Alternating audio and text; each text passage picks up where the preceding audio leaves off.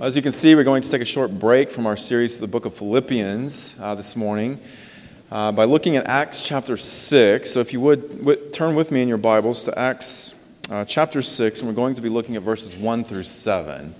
The reason we are looking at this particular portion of Scripture is because in the New Testament, in the new church, in Jesus Christ, this is where the office of deacon comes into existence. And in light of the fact that we are ordaining deacons this morning, I thought it would be helpful for us to look at this section of Scripture. So it'll be Acts chapter 6, verses 1 through 7.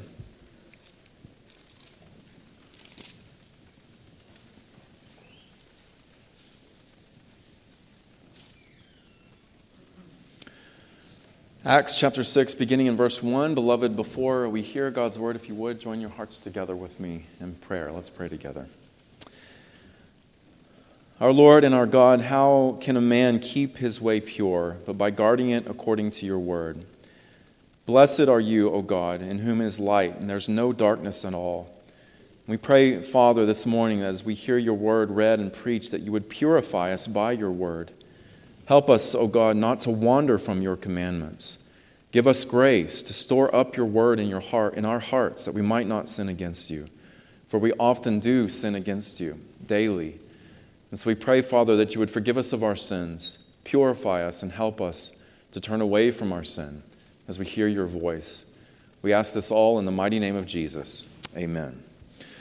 Acts chapter 6, beginning in verse 1, beloved, this is the word of God. Now in these days, when the disciples were increasing in number, a complaint by the Hellenists arose against the Hebrews because their widows were being neglected in the daily distribution. And the 12 summoned the full number of the disciples and said, "It is not right that we should give up preaching the word of God to serve tables. Therefore, brothers, pick out from among you 7 men of good repute, full of the Spirit and of wisdom, whom we will appoint to this duty. But we will devote ourselves to prayer and to the ministry of the word." And what they said pleased the whole gathering, and they chose Stephen, a man full of faith and of the Holy Spirit, and Philip, and Prochorus, and Nicanor, and Timon, and Parmenas, and Nicholas, a proselyte of Antioch. These they set before the apostles, and they prayed and laid their hands on them. And the word of God continued to increase, and the number of the disciples multiplied greatly in Jerusalem, and a great many of the priests became obedient to the faith. The grass withers, the flower fades, but the word of our Lord remains forever.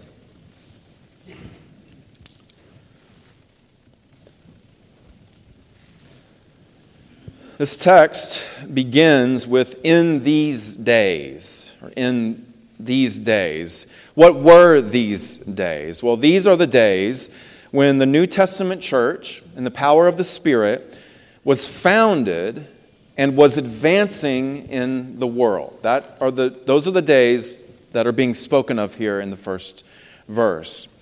Ananias and Sapphira, we are told, if you look back at the previous chapters, or the previous chapters which recollect what happened in the church at this time, Ananias and Sapphira, we are told, lied to the Holy Spirit when they kept back some of the proceeds that they had earned from selling some of their property.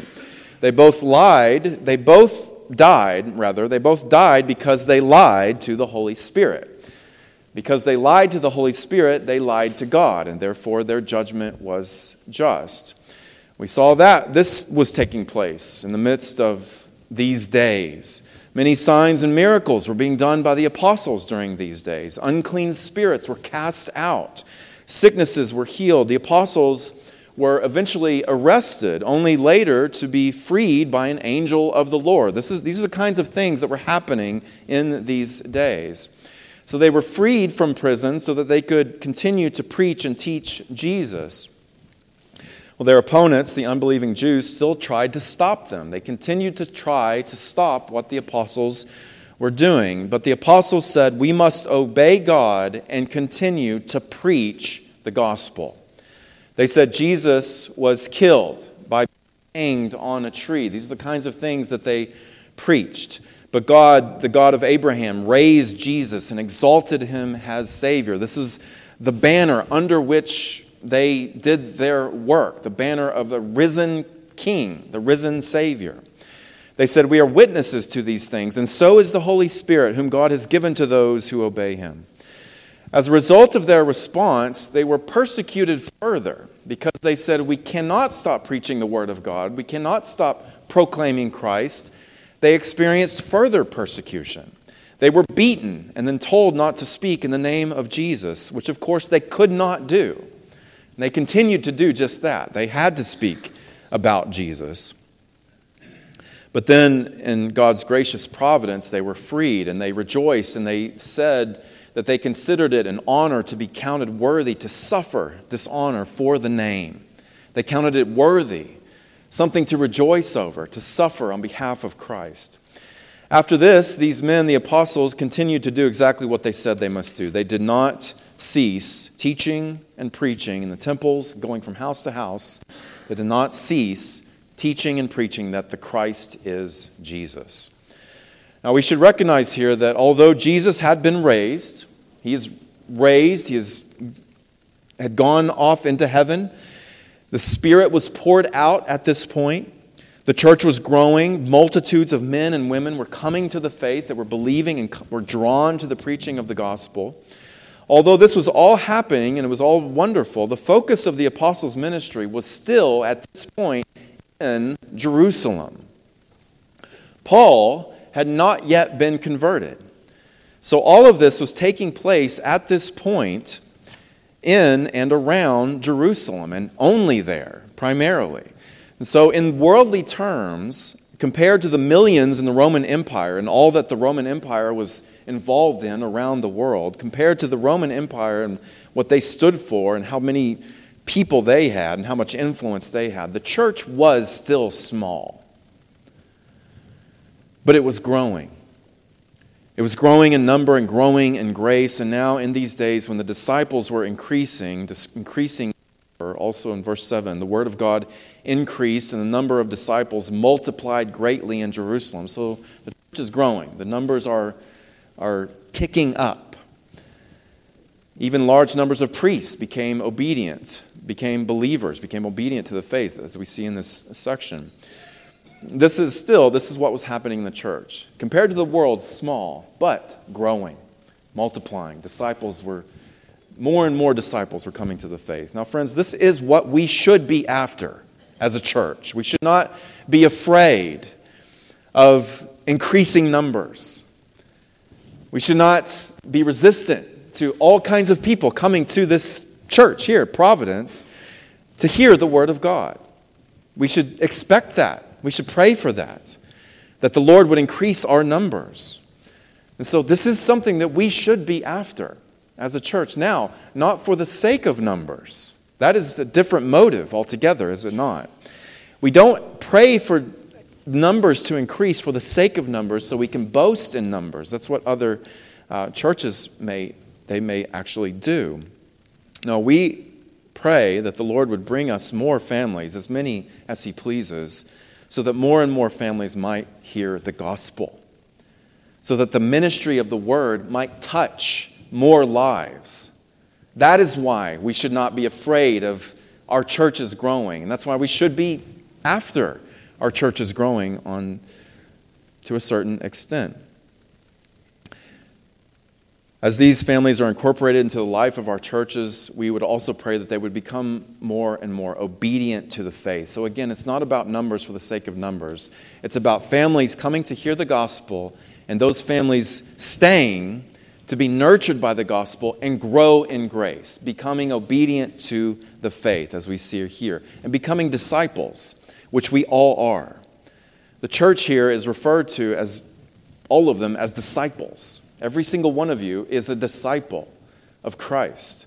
And so we long to see families come to hear the word, but we long to see them come to see our numbers grow so that their faith might grow, so that their discipleship might be strengthened in Jesus Christ. So it's a different motive altogether from some other groups.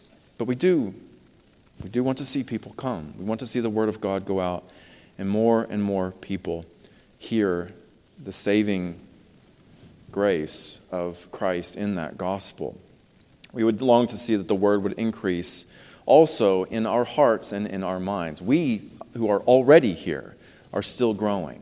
We see here that the word increase, that is, it increased in the hearts and minds of the people who heard it. And so, yes, we should be after numbers, but yes, we should also be after spiritual growth. We want to see the word increase in our minds and our hearts as well. It is not enough, to put it this way, it's not enough that our numbers increase. That's not enough. It's that the families that make up these numbers would obey. That's what we're after. Obey the word of God. Now, how do we get there? Well, elsewhere, it is clear in Scripture that we must continue to pray in everything. We saw in Philippians, make our requests known to God in everything. And so we appeal to the Lord for these things.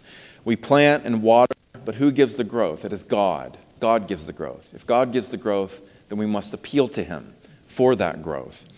In the previous section, Gamaliel, a prominent Pharisee, spoke on behalf of the apostles who were about to be killed. They were about to be killed by the unbelieving Jews, and Gamaliel stood up and he spoke on behalf of them. And it seems apparent that Gamaliel was not speaking from a heart of faith. It doesn't seem clear that Gamaliel truly cared about the welfare of the apostles. He doesn't seem to be sincere. But what he said was true, or part of what he said was, in fact, true. He said, if this movement in the name of Jesus is from man, then it will fail. The apostles will most likely be killed. The movement will stop, and we'll forget about them forever. It has happened before. That's what Gamaliel said. But then he also said, if this movement is from God, then it cannot fail. If we put them to death, we might even be opposing God. That's what Gamaliel said. And so they let them go. Well, guess what, Gamaliel? With all of your indecisiveness, it couldn't fail. It was from God. This was from God. What was happening was from God. The numbers increasing, people growing in grace, and it can't be stopped. It cannot be stopped. The advancement of the kingdom of heaven cannot be thwarted. As we see here. It's the same for us today, friends. Whatever increase, whether by number, obedience, or both, must come from God. And so we must pray to Him to this end, and we must trust that it will happen. He will answer our prayers in accordance with His will. Now, the pastors and elders should lead the way in this. Verse 4, we will devote ourselves to prayer and the ministry of the word. And so the leaders of the church should be the ones on the front lines praying at all times for these things to happen. But we all must pray. So we must pray. But praying is not the only activity that we have been called to. The church must preach the word of God. We must be faithful in proclaiming the gospel of our Lord Jesus Christ. In chapter 5, verse 42, we hear this. And every day in the temple and from house to house, the apostles did not cease teaching and preaching that Christ is Jesus. In the church, this is done primarily by ordained men. Men set apart to do just this thing, to minister the gospel, to preach the word.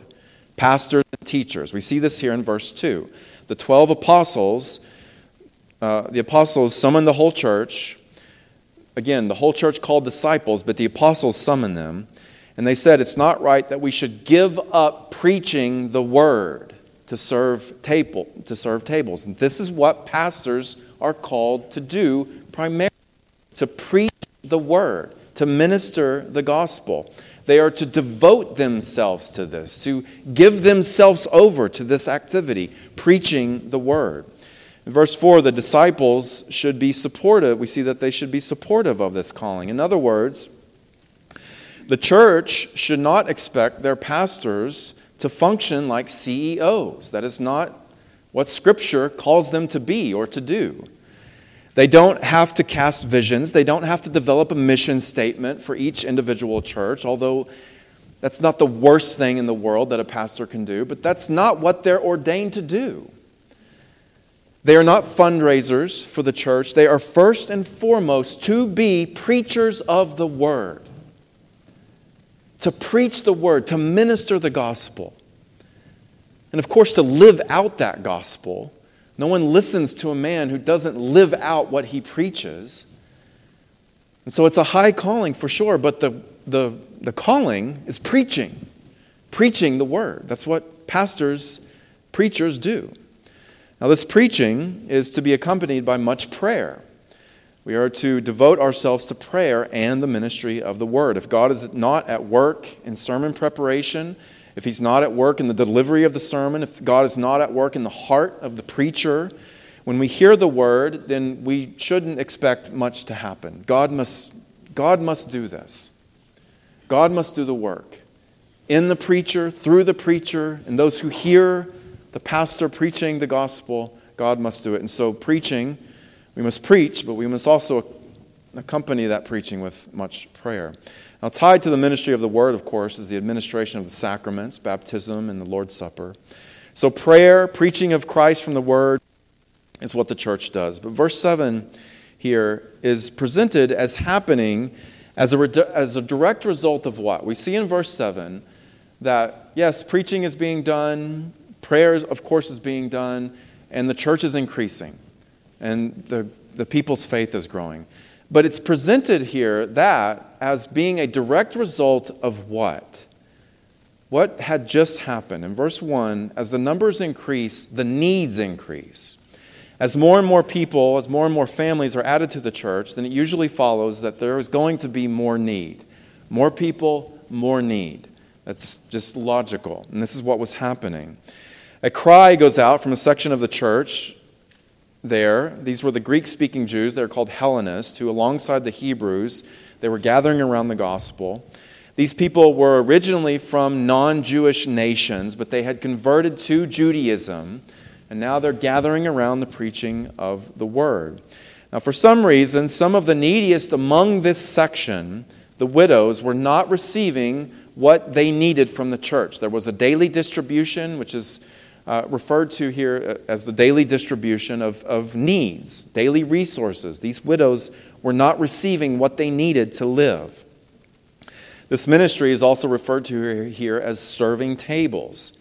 The idea there is simply preparing a meal, preparing something for a hungry person to eat. These widows were not getting what they needed to live. Now this is what deacons are, and this is what they primarily do. They serve tables. They're waiters. They serve tables. They, of course, can do other things. They can take up other responsibilities as needed, and certainly they should if they're needed for this. But we should also always keep in mind that deacons are not first and foremost property managers. That is not why deacons exist in the church, to manage the property. Though if they have time and the resources, certainly we welcome their help in this. We don't ordain deacons so that they can be in charge of overseeing the church building. Please understand that. They can help with this. That's not why they exist. Nor are deacons meant to be the first step in achieving a higher office.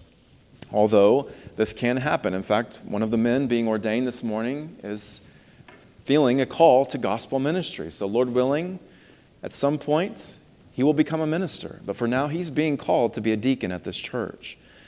And so that can happen, but that deacon is not to be thought of as the first step towards becoming something higher, climbing the corporate ladder, as it were, in the church. First deacon, then you become a priest, then you become a bishop. That's not how Scripture presents it. In the true church, especially in the Reformed churches like ours, deacons ordained to do two primary things, and they happen at the same time. The first thing that they are ordained and installed to do is to relieve the pastors and elders from extra work. They make my job easier. They make our elders' jobs easier.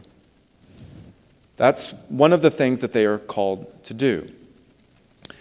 We ordain deacons so that pastors can devote themselves to prayer and to preaching, and elders can devote themselves to teaching as well, and to shepherding the flock, and to prayer.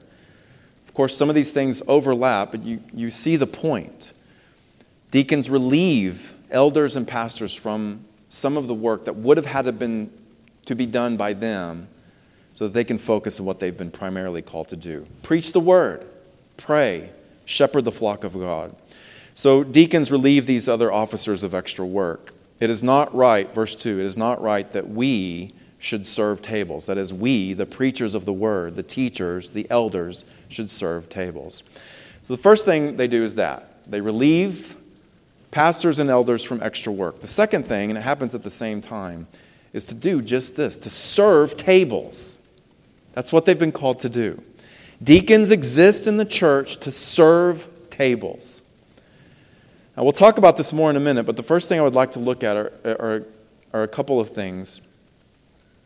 And one is this. The whole church is involved. In verse 2, the 12 summoned the full number of the disciples, the whole church, and the church, as we are told here, picked out from among them 7 men to do just this, to serve tables. And then he names them all. And so this decision, we are told here, and this whole experience, verse 5, pleased the whole gathering. So the whole church is involved. This is something that all of you have been involved in up until this point and are still involved in today. You picked these men. Of course, the session picked them out, but you voted on them. You approved them. So you're a part of this. And the church, here we saw, is pleased with this. And so we should be all delighted in what's happening this morning. It is a very pleasant thing for the church to know that good men are serving tables for the needs of those in our churches, for the neediest among us. Is that not a good thing to know, that we have men set apart for when a need goes up, when a cry goes out, there they are, ready to serve? It's a good thing. It's a pleasant thing. The second thing is this, and we'll briefly look at these. There are qualifications for these men. The office of deacon is not just for anyone who wants it. There are standards. These men had to have a good reputation in verse 3. And then Stephen, we are told, is described as being someone who was full of faith. This all takes time to discern. The church needs to see evidence of this in men. They need to discern whether or not all these things are actually there, that they have strong faith in Christ. Now, what this would include, of course, is consistency in worship, humble service in the church. These are some of the things that the church needs to see before they just let anyone become a deacon. Consistency in love, home and at work, purity in speech. These are the kinds of things we see in Scripture that should be evident in men who seek the office of deacon. Paul later says, let them be tested first. We also see here that these men had wisdom. Deacons must be wise. They can't just give money and resources to anyone. They are not ATM machines for the church. They have to be discerning and wise. Some people come to our doors looking to rob the church. They want to take advantage of the resources we have. Deacons have to be aware of that and make decisions in that regard. Deacons also have to be aware of people who might repeatedly get themselves in financial trouble for whatever reason. And so perhaps they will need at some point to work with the elders to deal with what they see as a problem and someone who continually is asking for help when maybe they don't necessarily need the help. That should go to someone else. That takes wisdom. And then, of course, you think about how much to give those who are in need. How often. This all takes wisdom. And so this is what is required in these men. They must be wise enough to acknowledge the need and to meet their needs, to meet the needs of the people in the church who have these needs, meet them with generosity and compassion. Brothers and sisters who are in need, they are in a weak position, usually. Deacons need to be aware of that. They need to have the wisdom to assess that this is not an easy thing for someone to do, to ask for help. To ask for help when they're in need, to not be able to meet their daily needs. As a weak position to be in, deacons need to be very wise in that situation and, of course, treat these people with love and compassion and grace. This all takes wisdom. Finally, the raising up of deacons in the church and their ongoing service, it's a work of the Holy Spirit. The Holy Spirit is mentioned twice in this section. Verse 3, brothers, pick out from among you 7 men of good repute, full of the Spirit. Then in verse 5, they chose Stephen, a man full of faith and the Holy Spirit.